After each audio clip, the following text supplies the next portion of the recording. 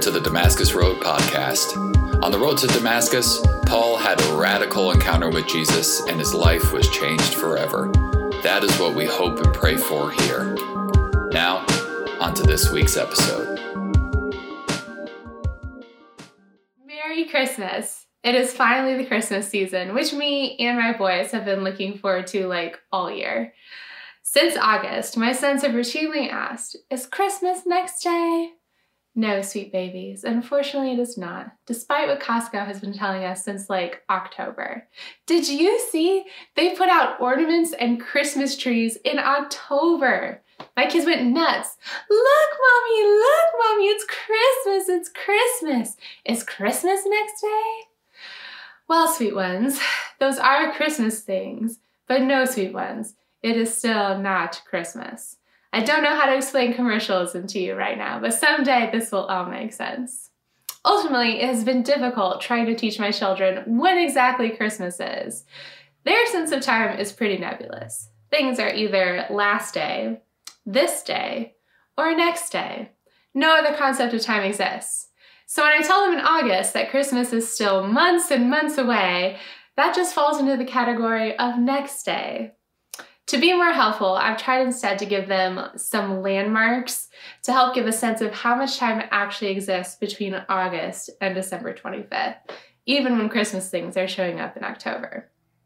So this is what I tell them. First, it is Roland's birthday. Then it is cousin Nolan's birthday. Then it is Catherine's birthday. Then it is Halloween. Then it is Thanksgiving. Then it is December, and now it is acceptable for Christmas things to be out. I'm looking at all of you that started decorating for Christmas before Halloween. Absolute heathens. And I want you to know that you are being very confusing to my children. I'm struggling valiantly over here to get my children to wait to watch Christmas Baby Shark until after Thanksgiving. And despite the overwhelming indication in every store and every commercial that Thanksgiving doesn't even exist and it's already Christmas, it is very confusing to them. But I get it. Waiting is hard. Back in August, as I would go through the litany of events that must occur before Christmas is next day, my son Aiden especially would go, "Oh, but that's so long." Yes, baby. Yes, it is. But the waiting and the longing are part of what makes Christmas so special. This is the Advent season, and Advent means the arrival of something special, of someone special. But the Advent season is not Christmas Day itself. No, Advent is the 4 weeks leading up to Christmas, which is this period right now. It's the waiting before Christmas. It's the longing and looking forward to the arrival of something, of someone special. It's the agony and aching and expectation and anticipation of something significant to happen, of something to arrive and change everything. And as excited as I am for Christmas to finally be next day, I don't want to miss the beauty of the waiting. I don't want to miss the glory of expectation. I want to sit in that tension of almost, but not quite yet. Because in this space, I think God has a lot to teach us. It's like what we were exploring in this last series that we did on grief, where a lot of it is just waiting. And we're still in the waiting. Grief and trauma are tended and bear fruit in the laborious, difficult, seemingly unproductive season of waiting. And even though we've moved on from that last series, we're still in the waiting, and waiting is hard. But what we're waiting for is worthwhile. Now, the Bible has a lot of stories about these almost but not quite yet spaces, these periods of expectant waiting and longing for something to change. And I don't know about you, but I could do with a change. This season has been really hard, and I get the sense that it's not just me. Life just seems to have been unseasonably difficult recently, with a lot of sorrow and death and just really difficult circumstances. And I hope that hasn't been your experience recently, but if it has, I want you to know that you are not alone. And I want you to know that you're not alone in the waiting and longing for something to be different.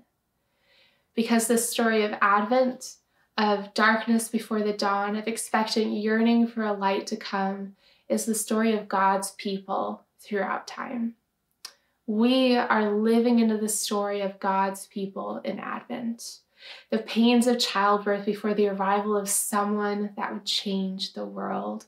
We are waiting and groaning and aching for a light in the darkness, just like God's people 2,000 years ago, as we wait for Christmas, as they waited for Christmas to arrive for the very first time.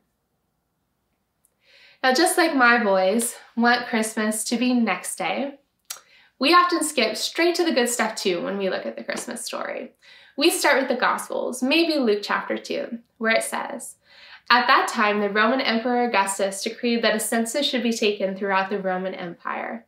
And because Joseph was a descendant of King David, he had to go to Bethlehem in Judea, David's ancient home. He took with him Mary, to whom he was engaged, who was now expecting a child. And while they were there, the time came for her baby to be born." Spoiler alert, that baby is Jesus. Now, we often jump straight here, thinking that this is the start of the Christmas story. After all, it's when Jesus is being born, which is kind of inherently what Christmas is. But if this is where we start, we lose all of the weight and importance of what's happening here. When we start at the birth of Jesus, when we jump straight to Christmas and skip over Advent, we undermine and invalidate the darkness that people have been swimming in for centuries. We steal the impact of the arrival. We fail to see that this birth is not just a happy accident in the world, but that it is the fulfillment of a deep and desperate longing that has been building throughout a very, very long night of waiting. The story of Christmas actually begins at the end of the book of Malachi, the last prophet and last book of the Old Testament. This is what we read. "Look, I am sending my messenger, and he will prepare the way before me. Then the Lord you are seeking will suddenly come to his temple. The messenger of the covenant, whom you look for so eagerly, is surely coming." At the end of the book of Malachi, God promises that someone is coming. Someone who will change everything, who will be a light in the darkness, who will start something new. This prophecy right here at the end of the book of Malachi starts the Advent, the waiting for the arrival of someone special. And I bet, kind of like my boys, the Israelites were like, "Is Christmas next day? Is this messenger that we are looking for so eagerly coming tomorrow? Maybe a month? Maybe 3? How long is Advent exactly?" How long is Advent? Well, technically, Advent is only 4 weeks. For my boys who've been waiting since August, it's felt more like 4 months. But for the Israelites, God's people, they wait for 400 years. There is a great silence that exists between the last book of the Old Testament, Malachi, and the first book of the New Testament, Matthew, between the prophecy of an arrival and that prophesied Christmas actually coming. That space in your Bible where you just turn a page lasts for 400 years. Imagine that you've been waiting for Christmas since 1621. That's the year after the Mayflower set sail from England. Imagine the entire history of our country has been you waiting for Christmas. This is the advent of God's people, 400 years of silence, waiting and longing and groaning for the arrival that was promised. And they're not an easy 400 years. God's people are conquered by the Greeks. There's a revolt, multiple wars. Without a prophet after Malachi dies, the people splinter and struggle to engage with God. Religiosity becomes immune to power, and different religious sects oppress people with legalistic and exacting interpretations of Scripture. The Jews then get conquered by the Romans and live as a subjugated people group. They are under the weight of both their own broken religious system and foreign oppression. It is a long, hard, dark 400 years of Advent. And through it all, it seems like God is silent. When we skip the page between Malachi and Matthew, we miss why it matters so much that Christmas comes. Because Christmas isn't just a nice bonus or a fun surprise. Christmas is the meeting of a profound need and a desperate thirst that people have been groaning for 400 years. Maybe it's been a long, dark season for you. Maybe it's been a hard 4 weeks, or 4 months, or 4 years. Maybe you've been waiting for a long time. But I want you to know that that waiting, that darkness, is what makes the light so bright when it comes. Now, we can't deny that the waiting is hard. It's hard for my children. It was hard for the Jews. It's hard for us. Waiting well requires good posture. Now, to help you understand this might be a weird analogy, but go with me. The waiting is kind of like labor. Labor is an indeterminate amount of time waiting, and it is, to put it mildly, super uncomfortable. But there are postures that you can take in the waiting that help it pass more bearably, and postures that kind of just make it all worse. So if we're going to sit in the Advent, because whether we want to or not, sometimes we have to, how we wait, how we expect really matters. In this series, we're going to take a look at different postures we can take this Christmas season. Postures that help us to weather the waiting well. Postures that orient our hearts towards the Christmas story. Postures that prepare our hearts for the momentous import of God becoming flesh among us and the beautiful and awe-inspiring gift that is. Advent can seem long, and the waiting can feel arduous or disconnecting or just really not that important at all. But if we think carefully about how we carry ourselves in the postures that we adopt this season, we can wait well until the glory of Christmas is actually next day. So today's posture that we're going to look at is lifting our hands. Why do we lift our hands? What about the posture of lifted hands helps in the Advent? I want to walk through 3 different heart orientations that lifting our hands can help facilitate in us while we wait for Christmas. So the first one is a posture of releasing. This is when you throw your hands up and say, I give up. I can't do it anymore. I'm done.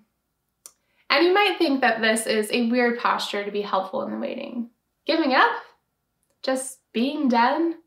Just because you say you're done doesn't mean that the wait is actually done. How does throwing our hands up in a posture of release actually help anything? Well, how many of you have been on a plane? How many of you have been on a plane and hit turbulence? I was on a plane once and we hit pretty bad turbulence. Like not just the jiggly wiggly turbulence, but like the bucking bronco sort of turbulence. In the aisle across from me, there was a teenage boy and his little sister. And this poor boy was freaking out, like terrified, grabbing the armrest and screaming.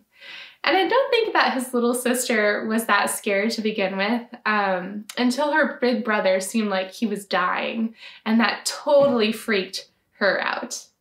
Now, to be fair, it was pretty bad turbulence, and everyone from 4A to 36C was clutching those tiny armrests and hanging on with all of their might, as if holding a tiny piece of metal will change anything about the course or outcome of this plane. But when we're suffering, when things are dark, we instinctively grab hold of whatever's around us and just hold on for dear life. When things get bumpy, we tense and we bear down, we white knuckle, we hold on way too tight. And I know I do this.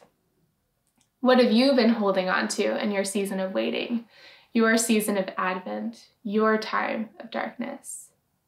Is it your expectations of what your life should have looked like right now? Is it your yearning for that person, that relationship, that job, that baby that will arrive and fix everything? Is it that habit that keeps your head above water, or the sense of comfort and safety your money or your boyfriend gives you? Are you holding on to your image, what people think of you, or your need to do it all? What are you holding on to in your dark season to make you feel okay? When I was in labor with each of my babies and waiting for the pain to end, This posture of release just felt so counterintuitive, because as each contraction racked my body and sent waves of pain through me, as the hours dragged on, every part of me wanted to clench down and fight the pain, to make my body a fortress against it. I didn't want to accept it. I didn't want to live in that awful in-between. I just wanted to make it go away. But holding on to my semblance of control and fighting only made it worse. Shockingly, contractions don't do well when you're contracting the rest of your body as well. And it not only makes the process of labor more painful, but less productive too. It was only when I finally gave up and surrendered, letting go of my need to control the hurting and to just accept that this was my reality right now, that the contractions were actually able to do the important work they were doing in my body and giving birth to my baby. In the posture of release, we finally let go. And this is a hard posture to get to, I understand. It is hard to let go of what we think is buffeting the pain or shielding us from what the worst could be. It is hard to acknowledge the fullness of hurt and pain in our season of waiting, and also to acknowledge that there's nothing we can do about it to make it go away or to make it stop. Like in a plane, like in labor, we are not in control of the timing of our lives, and hanging tightly only leads to bitterness or anger or being trapped in a false sense of control, making everything worse. We have to lift up our hands and accept the posture of release. When the great darkness has lasted for 4 weeks, for 4 months, for 400 years, you reach the end of your rope and you say, I give up. I give up. I let go. I accept this. And this is where the point of light enters. The prophet Isaiah prophesies, nevertheless, that time of darkness and despair will not go on forever. The land of Zebulun and Naphtali will be humbled, but there will be a time in the future when Galilee of the Gentiles, which lies along the road that runs between the Jordan and the sea, will be filled with glory. The people who walk in darkness will see a great light. For those who live in a land of deep darkness, a light will shine. This is what Advent is about. This is what we wait and long for and cry out for in the darkness, when we've stopped fighting and finally let go, that light that breaks through the darkness. And what is that light? Isaiah continues, for a child is born to us, a son is given to us, the government will rest on his shoulders, and he will be called Wonderful Counselor, Mighty God, Everlasting Father, Prince of Peace. The child whose arrival we have been waiting for, the point of light that pierces through the darkness, Jesus Christ, God incarnate. That's who we're waiting for. This dark period where we learn to wrestle with and let go, to release, finally leaves us open to what the pain and hurting are accomplishing in our lives and prepares us to accept something new. Once we've let go and accepted the dark season for what it is and stopped fighting it, our eyes grow accustomed to the dark, and then we can suddenly see points of light. Have you ever seen the show Naked and Afraid?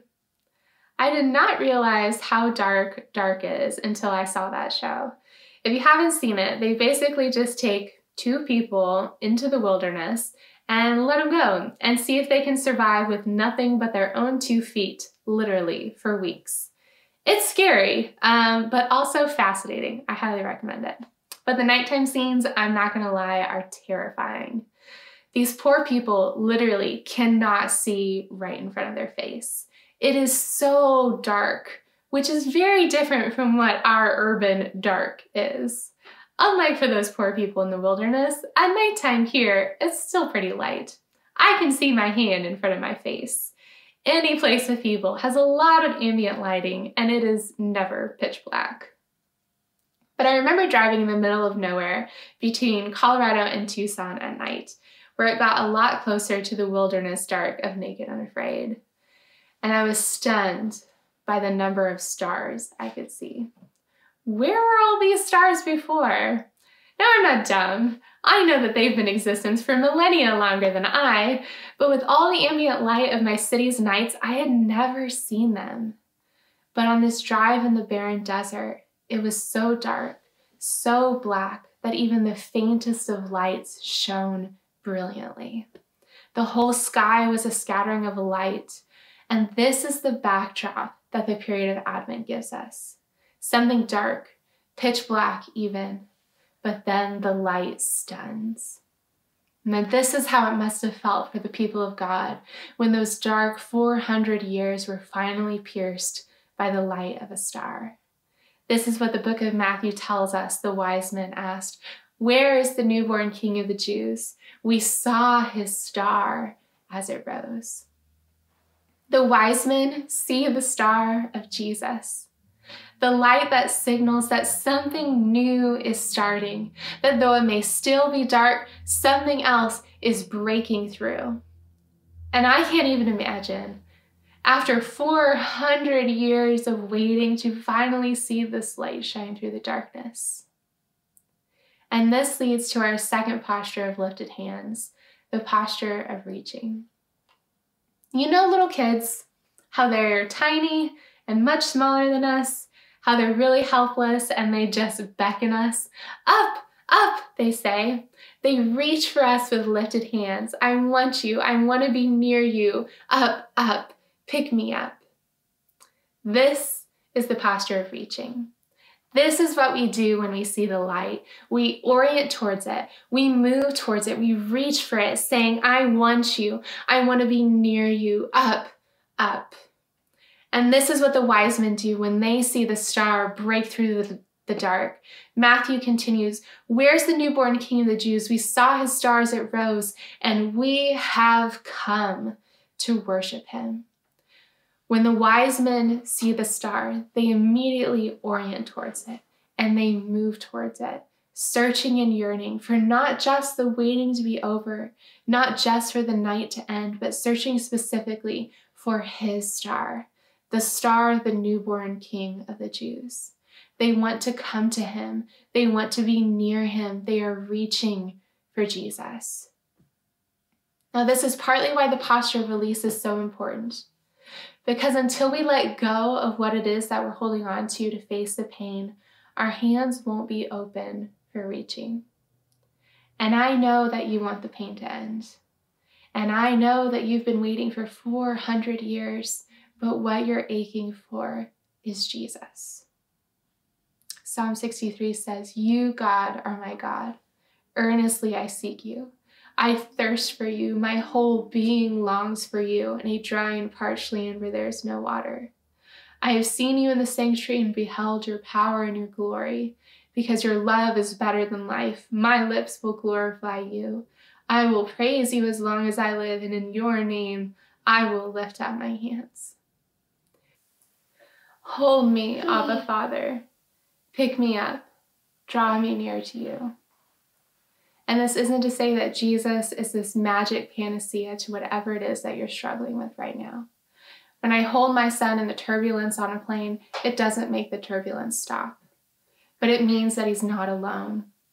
I'm not just holding to myself or my hopes or my anger. I'm holding to God who comforts me, who reorients my gaze to his face and who whispers, "I have you.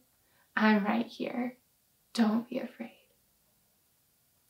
I want to ask, are you reaching?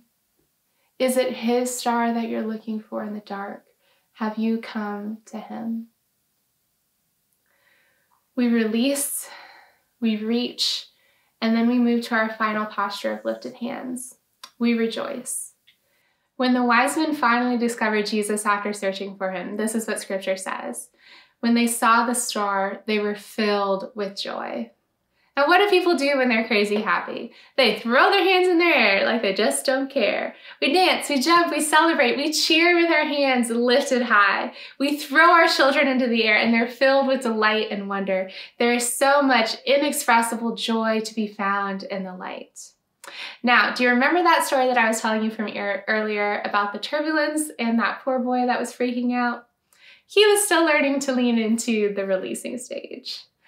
But in the row behind him was a little boy with his grandma. And she looked really worried, and just like everyone else, she was holding on to those skinny armrests, kind of terrified. But her grandson was having a ball. He was throwing his hands in the air like it was a roller coaster, saying, "Woohoo!" And he would laugh and lean over to his grandma and say, "Grandma, put your hands up, it's a roller coaster." And his joy in the moment was infectious. And it offered a different narrative to the bumpy season that we were all facing on that plane. And as that little boy whooped and threw his hands up, we all laughed, and that turbulence got a little bit more bearable. Now, this posture of rejoicing isn't necessarily joy in the change of our circumstances or the end of the dark season that we've been experiencing. The circumstance of turbulence didn't change between that teenage boy and that little boy. And when Jesus was born into the world and throughout his whole life, the end of the oppression that many Jews had been longing for didn't happen. They didn't suddenly gain freedom from the Romans or displace the religious authorities. In fact, the religious authorities killed Jesus. The hope they were longing for materialized differently. It wasn't joy in circumstance, it was joy in presence. Psalm 16 says, "You will show me the way of life, granting me the joy of your presence and the pleasures of living with you forever." When labor ended and my baby finally came to the world, it wasn't as if my suffering suddenly stopped. Yes, the contraction stopped, but then I had to feel the pain of how my body had torn open and a human had passed through me, and then the pain of milk coming in, and the pain of nursing, the suffering of sleep deprivation for months on end. The exact nature of the suffering was different, but it was still very painful. But what was different between labor and postpartum was the joy of presence, the joy of that baby born into the world. And as we wait for Christmas, as we live in the Advent, our joy is found in the presence we reach for and the baby born into the world who changed everything. Matthew says this fulfilled what God said through the prophet Isaiah. In the land of Zebulun and Naphtali, beside the sea, beyond the Jordan River in Galilee, where so many Gentiles live, the people who sat in darkness have seen a great light. And for those who lived in the land where death casts its shadow, a light has shined. So this Advent season, I want you to have good posture. I want you to work through the postures of lifted hands so that you can wait well. So first, posture of releasing. What do you need to let go of? What expectations or bitternesses or sense of control are keeping you bound in the darkness with your hands balled up tight? How can you give up and accept the pain of this season and let it do its important work in your body and soul, as difficult as it feels? And after that, we have the posture of reaching. So how can you see points of lights against the dark? What are you grateful for in this season? How has Jesus' star been rising against the backdrop of your Advent? How are you reaching out to God and saying, "Up, up, hold me"? How are you coming near to him, reorienting to him, moving toward him, the way the wise men did when they saw Jesus' star? And then we move into the posture of rejoicing. Now, we don't all have to get to the rejoicing right now. It is okay if you are still in the releasing or the reaching, but I want you to know that the rejoicing is available, that our yearnings for Christ are not in vain. Christmas is a magical season, and not just because we give presents or everyone's cheerful or there's holiday lattes at Starbucks, but because it satisfies the deep and profound need that we have for someone special to come, for the arrival of whom can satisfy the thirst and ache that we've been living with for 400 years. And sometimes we choose to rejoice, even when life doesn't end up looking the way that we wanted it to. Because Jesus, our light, was born into the world and he is here with us. 1 Thessalonians says, "Rejoice always. Pray continually. Give thanks in all circumstances. for this is God's will for you in Christ Jesus.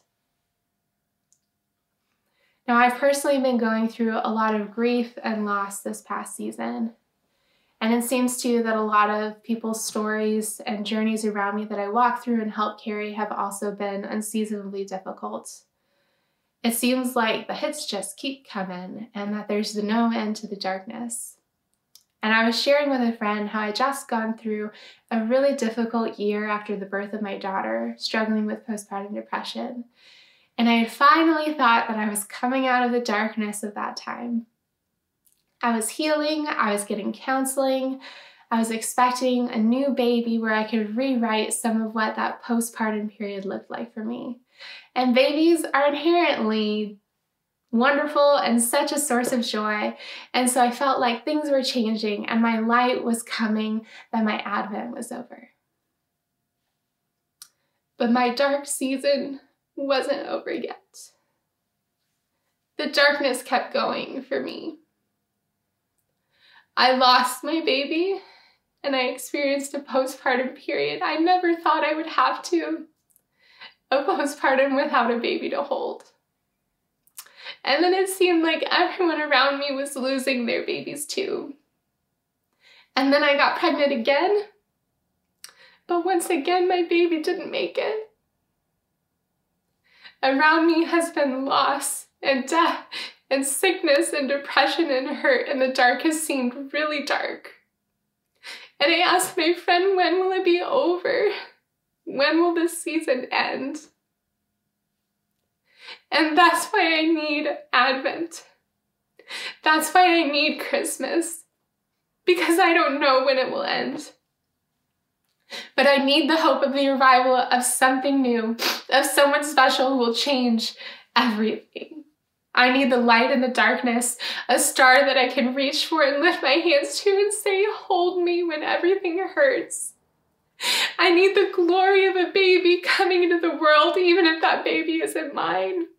Into a world that can feel so dark sometimes, but a world that God has not abandoned nor disdained, but entered into and come with. Everything changed when Jesus was born 2,000 years ago. But each life, each person, before then and now, has to live in the Advent too. We experience the long suffering seasons, waiting and longing for a Messiah, for our Savior to be born. And I don't know when your Advent will end. I don't know when the hurt will stop. But I do know that Christmas is coming, that a light has come into the world, that for those who lived in the land where death cast its shadow, a light has shined. Let's pray. Abba, Father, you are so good. And we lift our hands up to you, Lord. We release and we let go. We reach for you and we rejoice in the comfort of your presence, Lord. Thank you that you came as a baby 2,000 years ago, Lord, that you are the light that shines through our darkness, even when we don't know when it will end, Lord. I ask for your grace in this season of waiting, Lord, that you will give us lifted hands so that we can wait well. We love you, Lord. You are good. You are great. You are awesome. And we praise your name forever and ever. In Jesus' name, amen. Thank you for joining the Damascus Road podcast. Our mission is to follow Jesus together by being with God, loving everyone, transforming people, developing leaders, growing new ministries, and changing the world. You can find out more about us online at DamascusRoadTucson.com.